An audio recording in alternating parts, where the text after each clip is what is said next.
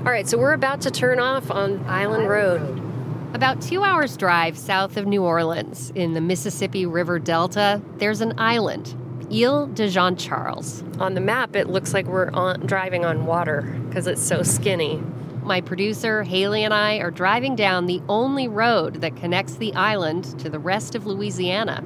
And if you look on the map, it's just, little specks of land, but mostly blue. It's the end of July. Wow, this is so pretty. And it's beautiful out here. Tall grass, trees. So lush. Marshy grassland, surrounded by blue water and sky for miles. But as we enter the island, there's also something a bit unsettling about the place. A lot of the homes look abandoned and beat up from storm damage. There's a sense of isolation, like everyone who used to be here just disappeared. We pass a dilapidated building with a sign out front for the Ile de Jean Charles Social Club. On first glance, it looks deserted. Oh, is that somebody? Yeah, should we get out and try to talk to him? Maybe, yeah. I can't see anybody. He walked away. He disappeared. It's too bad because it's such a cute little place. I want to learn about it. The island is tiny, a little less than 1 square mile. And everywhere we go, we try to find someone to talk to. The fire station, the few houses that look occupied. Hello? Anybody home? But there's either no one around or they dodge us. We hope to have better luck at the marina just down the road. Hi. We find the owner, Teo, sitting out on the back deck overlooking the water. Do you mind if we record? Are you saying? I've done that too many times. Too many? Really? Okay. He isn't interested in a recorded interview. Says he's tired of talking about all the issues surrounding the island. And there are a lot of issues. The reason this place is so desolate is because over the decades, Ile de Jean Charles has been gradually disappearing. Since 1955, almost all of the land here, 98%, has been swallowed up by a combination of rising seas, erosion, and sinking ground. 98%. This island used to be home to hundreds of people, mainly from the Choctaw tribe, descendants of survivors of the Trail of Tears, who in the 1800s were forced from their homelands by the U.S. government. But today, the worsening effects of climate change have pushed many to leave the island. Just a handful of people remain. Hi there. How y'all doing? Good. How are you? At a battered wood house built high up on stilts, we find Chris Brunet with his dog, Coco. Hi. Chris's family has been down here for 5 generations. My Native American identity would be the Choctaw blood, and our title would be the Jean Charles Choctaw Nation. Chris is one of the few people still living on the Isle, and recently he's faced a tough decision. The Louisiana government is offering an opportunity out.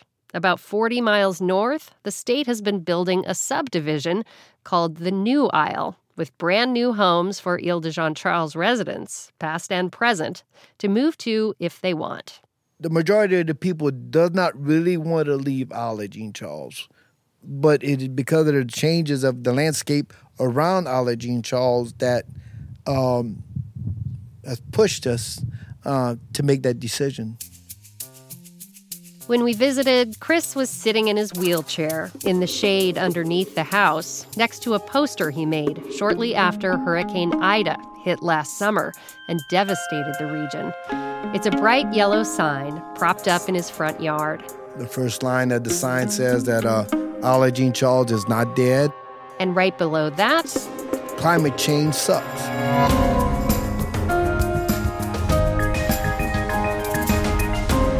I'm Amy Scott, and this is How We Survive, a podcast from Marketplace where we're following the money to the end of the world. In this case, South Louisiana. And this is our season finale. Episode 8, No Place Like Home. People all over the country are going to have to deal with the climate crisis, whether it's extreme heat and wildfires or flooding and hurricanes. Eventually, many are going to have to consider the inevitable, leaving their homes, giving the land back to nature, and starting over somewhere else. There's a jargony-sounding name for this solution, managed retreat. We touched on it earlier in the season, and it's what we're going to spend this whole episode getting into. Because for parts of South Florida that will be underwater in the coming decades, retreat is inevitable. So what can South Florida learn from a community that's going through it now? First, we explore what relocation looks like for the people of Ile de Jean Charles, and then we'll unpack what retreat might mean for the rest of us, even those of us who don't think we're at risk. Chris has spent all 57 years of his life on this island, and it's full of memories. As a kid, he loved going out on the water with his dad, who was a commercial fisherman.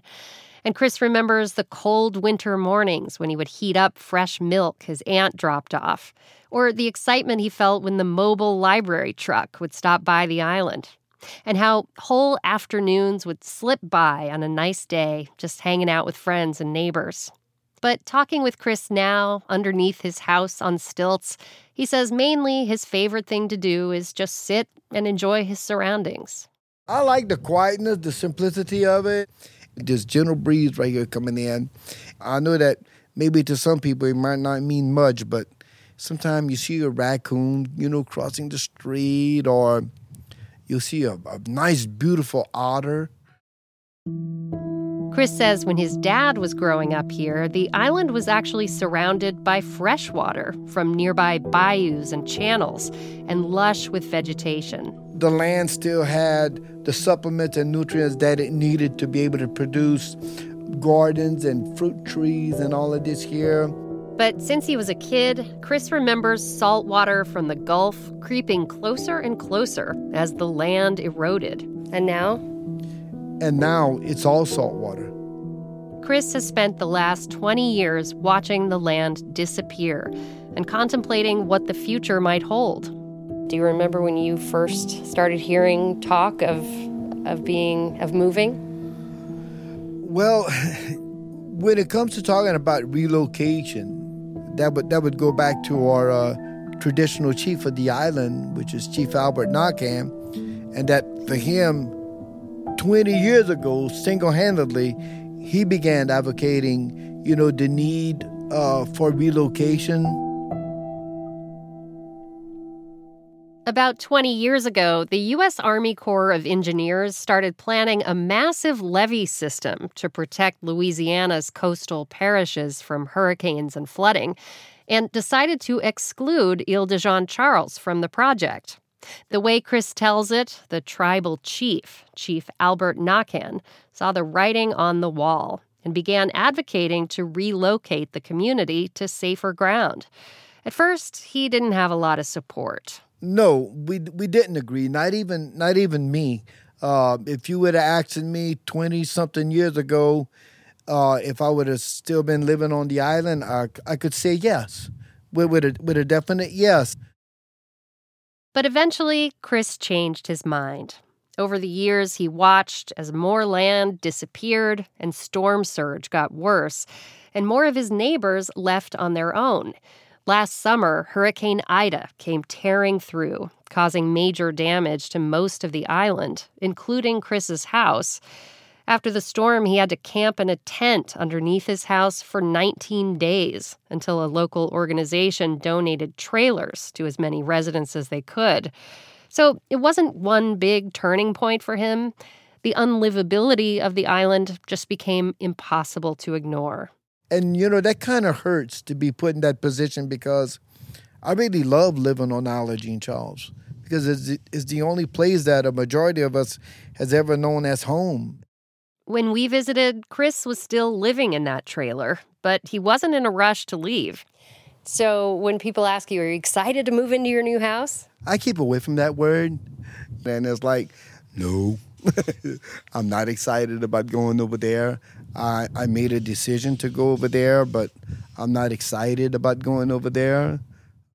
As I spent more time with Chris, it was clear that he hadn't really made peace with his decision. Knowing that there was a time that Native Americans were looked down upon, discriminated against, Allegheny Charles and all of the lower community, coastal communities, in Terrebonne Parish and Bayou Lafourche and all of this here, all of that is inhabited by mostly Native Americans. And so whenever the world was finished with you and you went back home to your community, once you was back with your people, you knew you was good. It's just not something you could just let go of and forget and take for granted. It's something you have to hang on to because of its history. One significant comfort is that the resettlement agreement allows residents to keep their houses on the island for fishing or recreation. So Chris plans to visit as much as he can. He doesn't want to lose that connection. I'm not changing myself. I'm just relocating. In the end, Chief Albert Nakan, who first pushed for resettlement, opted not to join Chris and the others in the new Isle. The story is complicated, but ultimately Nakan and other tribal members say the state took over the plan and cut the tribe out of the process. So when they say they tried to involve members of the community every step of the way... That's a lie. Yeah, that didn't happen. This is Demay Nakan, current chief of the Jean-Charles Choctaw Nation. His uncle Albert is the elder chief. Demay says that over the years, the tribe had developed its own resettlement plan. It was centered around giving the Choctaw tribe a place to be reunited, to have their history and culture preserved. They had found architects to work with and had made plans for new homes, green spaces, a community center, a museum, even an assisted living center for elder tribal members. We had all the plans set up, and once money was granted, the state took over and the tribe had no more say-so. In response, the State Office of Community Development says it did invite Demay's tribe into the design and construction process, but there are actually two tribes involved. Some residents of Ile de Jean-Charles are members of both, and some aren't affiliated with either tribe. And state officials say they couldn't make the plan solely about what the Choctaw tribe wanted without violating federal guidelines. Demay says they got some of what they wanted, a safe place for tribal members to live if they want. But it's not to the level we had planned. But even after all that, he says, the new Isle is actually pretty nice. Have you been over to the new Isle? Oh, yeah. To check it out? Yeah. What do you think? I love it. Yeah? Really nice. Yeah, really nice. But there are some flaws. They have some things to fix. Contractors screw-ups and things of that nature. Like what? I think flooding. Flooding? Flooding under the houses, under the homes. Yeah. I know, a little ironic. The Office of Community Development says there was an issue with water pooling under houses after heavy rains, but its contractor addressed the problem. But the whole thing shows just how challenging managed retreat is going to be. With climate change, there are going to be a lot of communities, many indigenous communities, facing similar choices. You know, what advice would you give to the government, if that's where the money is coming from, to do this in a better way in the future? Listen to the tribe. Listen to the people. Listen to the leaders of the community.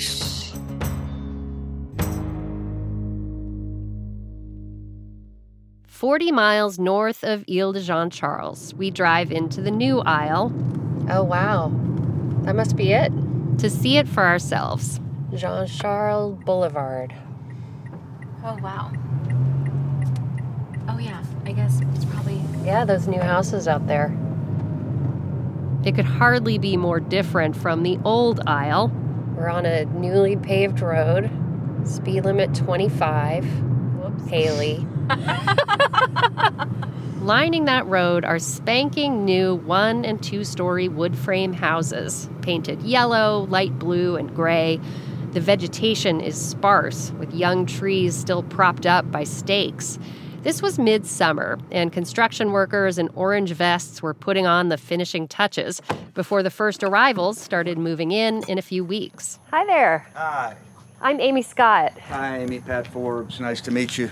Pat Forbes is the executive director of the Louisiana Office of Community Development.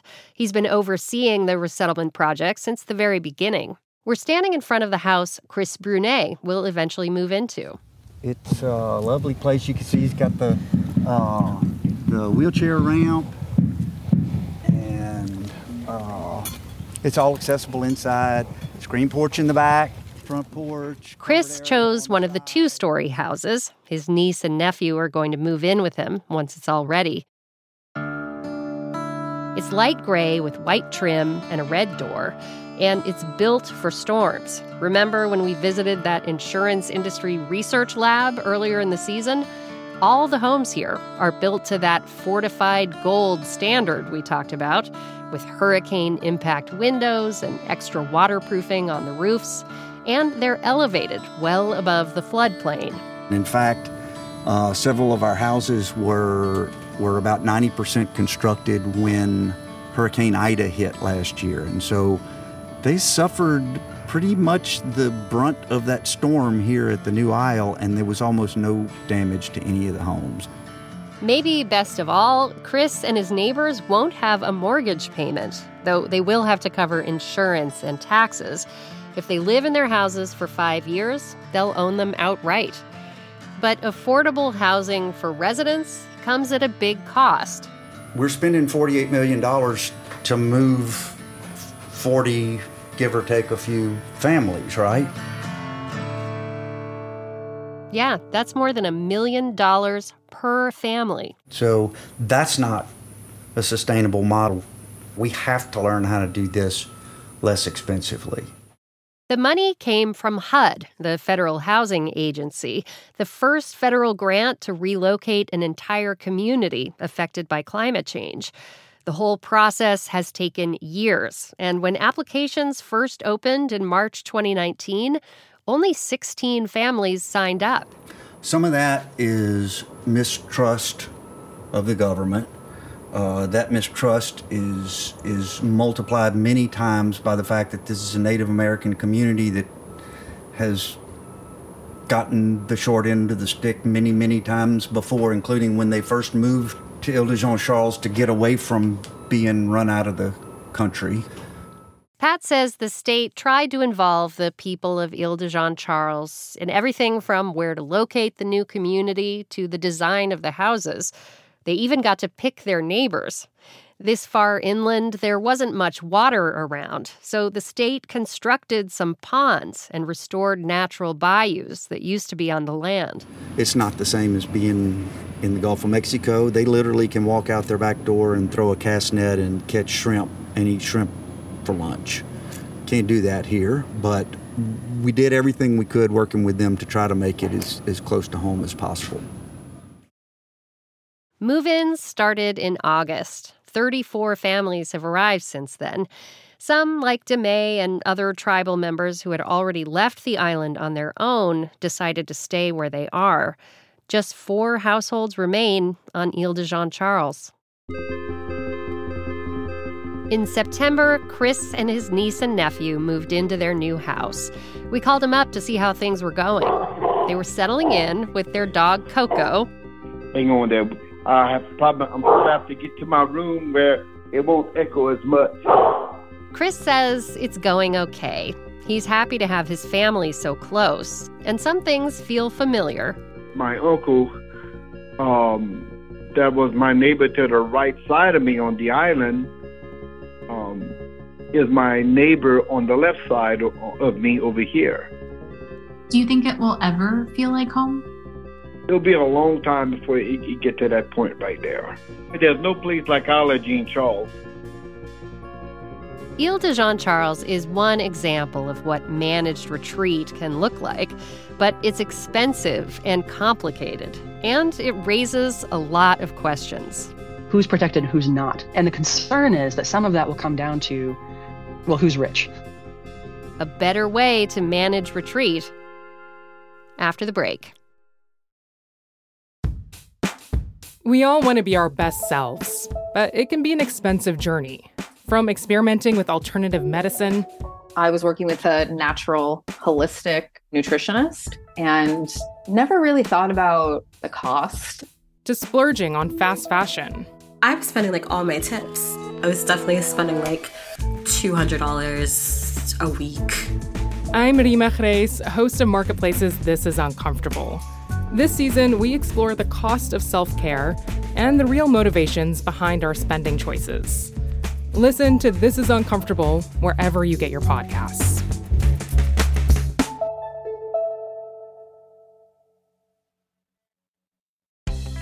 Talking to your backseat babies about money can be so hard. In fact, you probably don't even know where to start. So that's where the newest version of the Million Bazillion Academy steps in, our email newsletter course.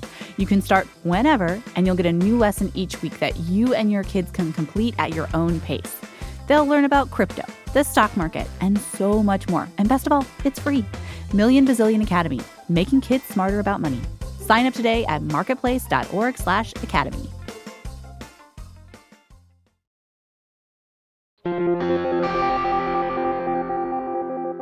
So, what does managed retreat really mean? I define it as purposeful, coordinated, supported relocation of people and assets away from areas that are highly hazardous.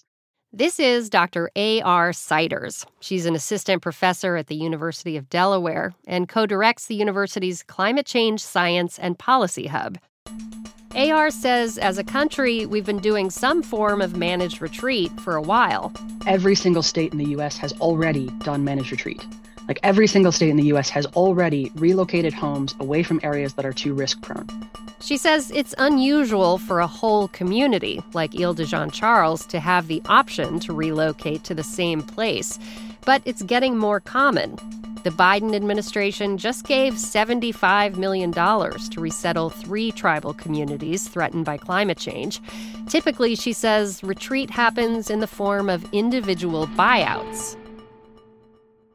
After a disaster or repeated flooding, the government offers homeowners money to relocate.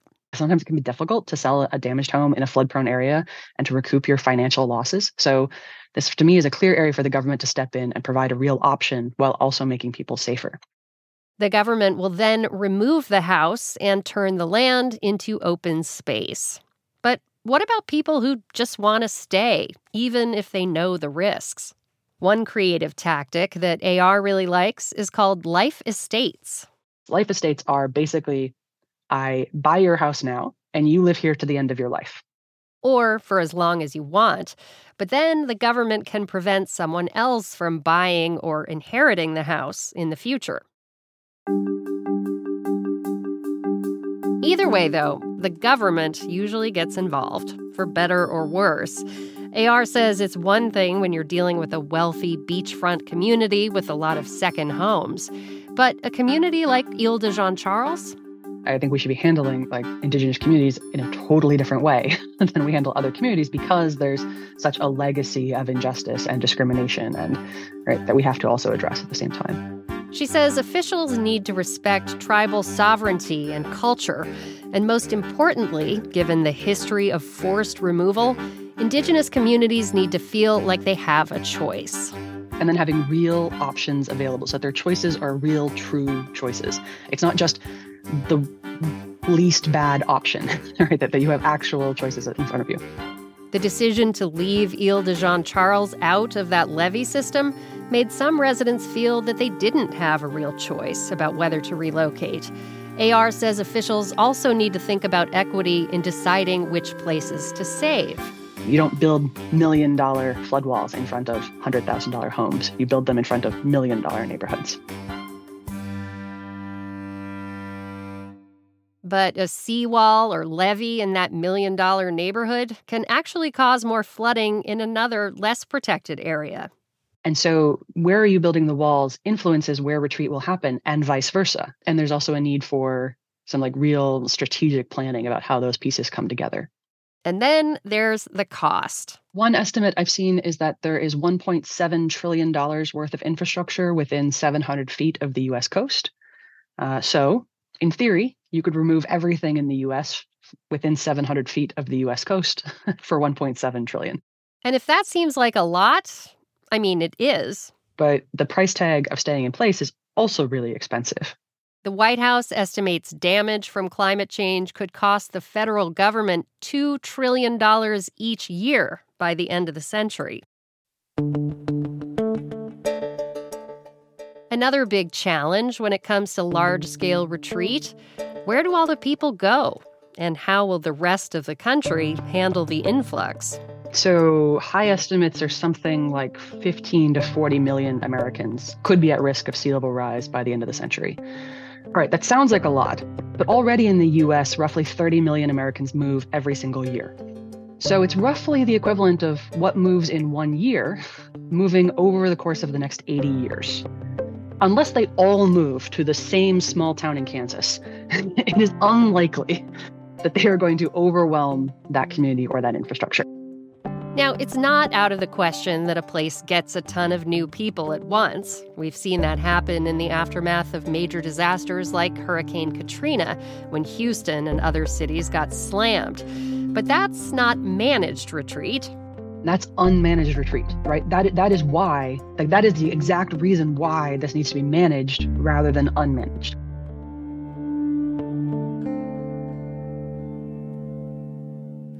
I've been in exile after Katrina, right? I had to go to Baton Rouge for nearly 2 years. This is Richie Blink. He grew up in Louisiana and experienced this kind of unmanaged retreat firsthand. After Hurricane Katrina, he moved to Baton Rouge for a while, and he did not feel welcome. You know, all you're doing there is just contributing to traffic. You're in line at the grocery store. People are upset with you. It's not a good place to be, right?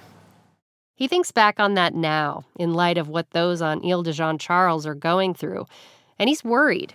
This country is not prepared for what's getting ready to be a mass migration, right? If we're going to, and I say we, if the United States policies are forcing people off the coast, working class people, you know, there's no social safety net for where they're arriving to, right? And so there's really important things that we need to be figuring out in this country. Richie now lives in Empire, Louisiana, right near the water. He represents his community as a council member for the Plaquemines Parish, and my day job, I do eco tours here, so I spend time teaching folks about the Mississippi River Delta.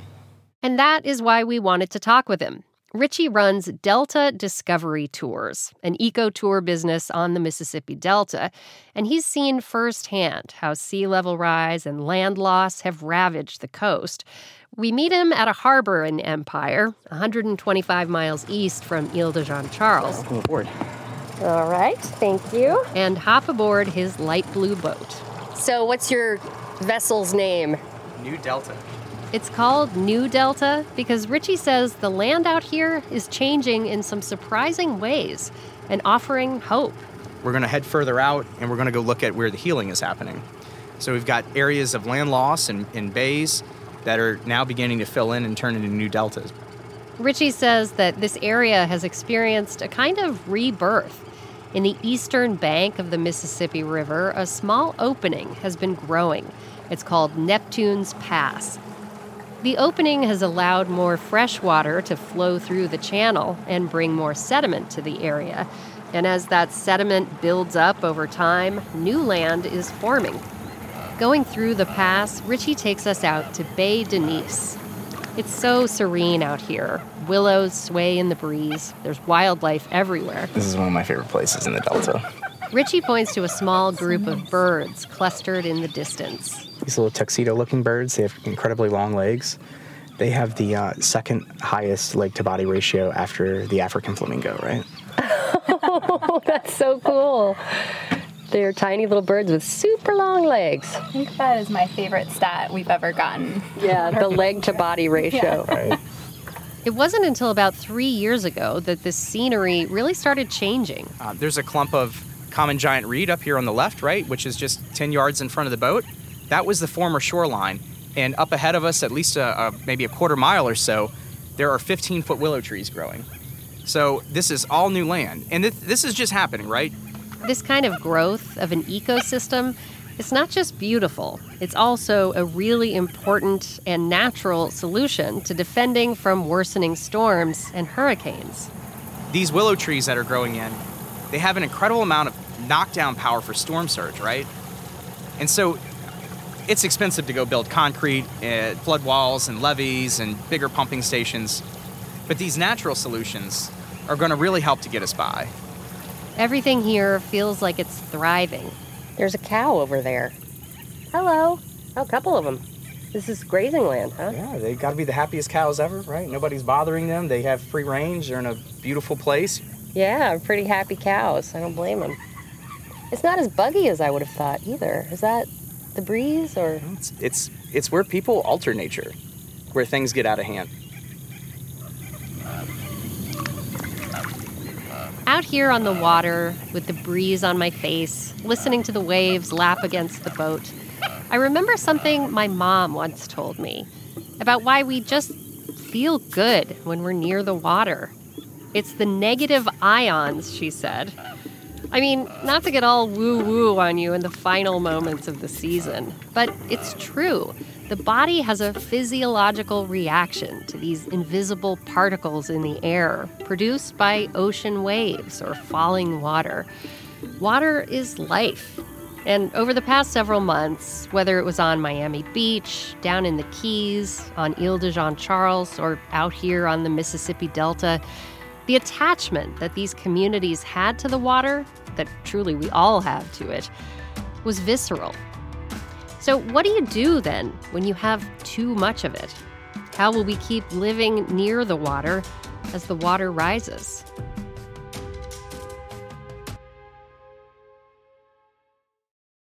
Well, here's a recap of some of the solutions we dug into this season with a few familiar voices. First, we've got to build our houses and businesses higher. This house is now 18 feet above sea level. And stronger. We're trying to make sure that we are building strong and effective and keeping Mother Nature out. And we've got to make sure it's not just wealthy people and communities who benefit. We're not asking for $1 million home, but what we would like is to have a safe and decent home on higher ground.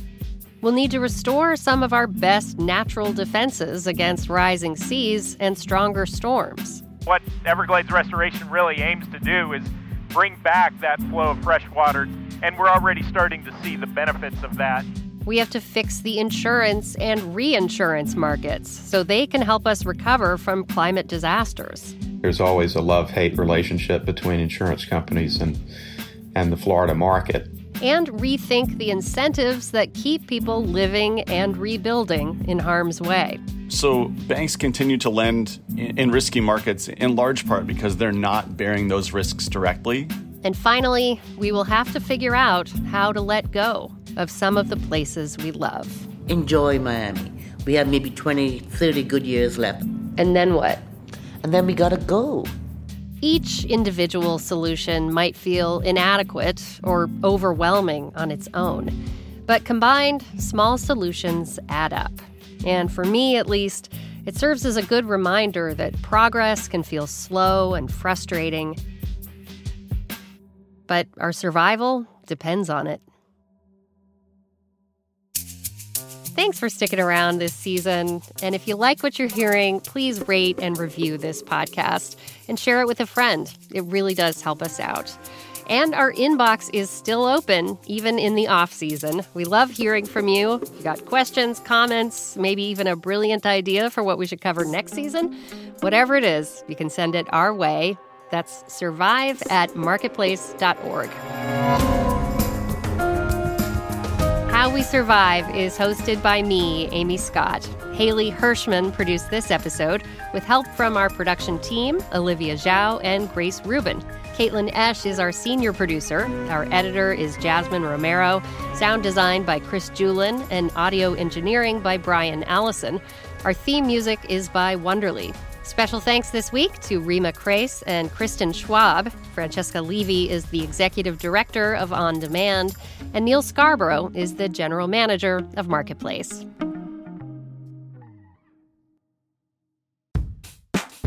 We all want to be our best selves, but it can be an expensive journey. From experimenting with alternative medicine. I was working with a natural, holistic nutritionist and never really thought about the cost. To splurging on fast fashion. I'm spending like all my tips. I was definitely spending like $200 a week. I'm Rima Jerez, host of Marketplace's This Is Uncomfortable. This season, we explore the cost of self-care and the real motivations behind our spending choices. Listen to This Is Uncomfortable wherever you get your podcasts.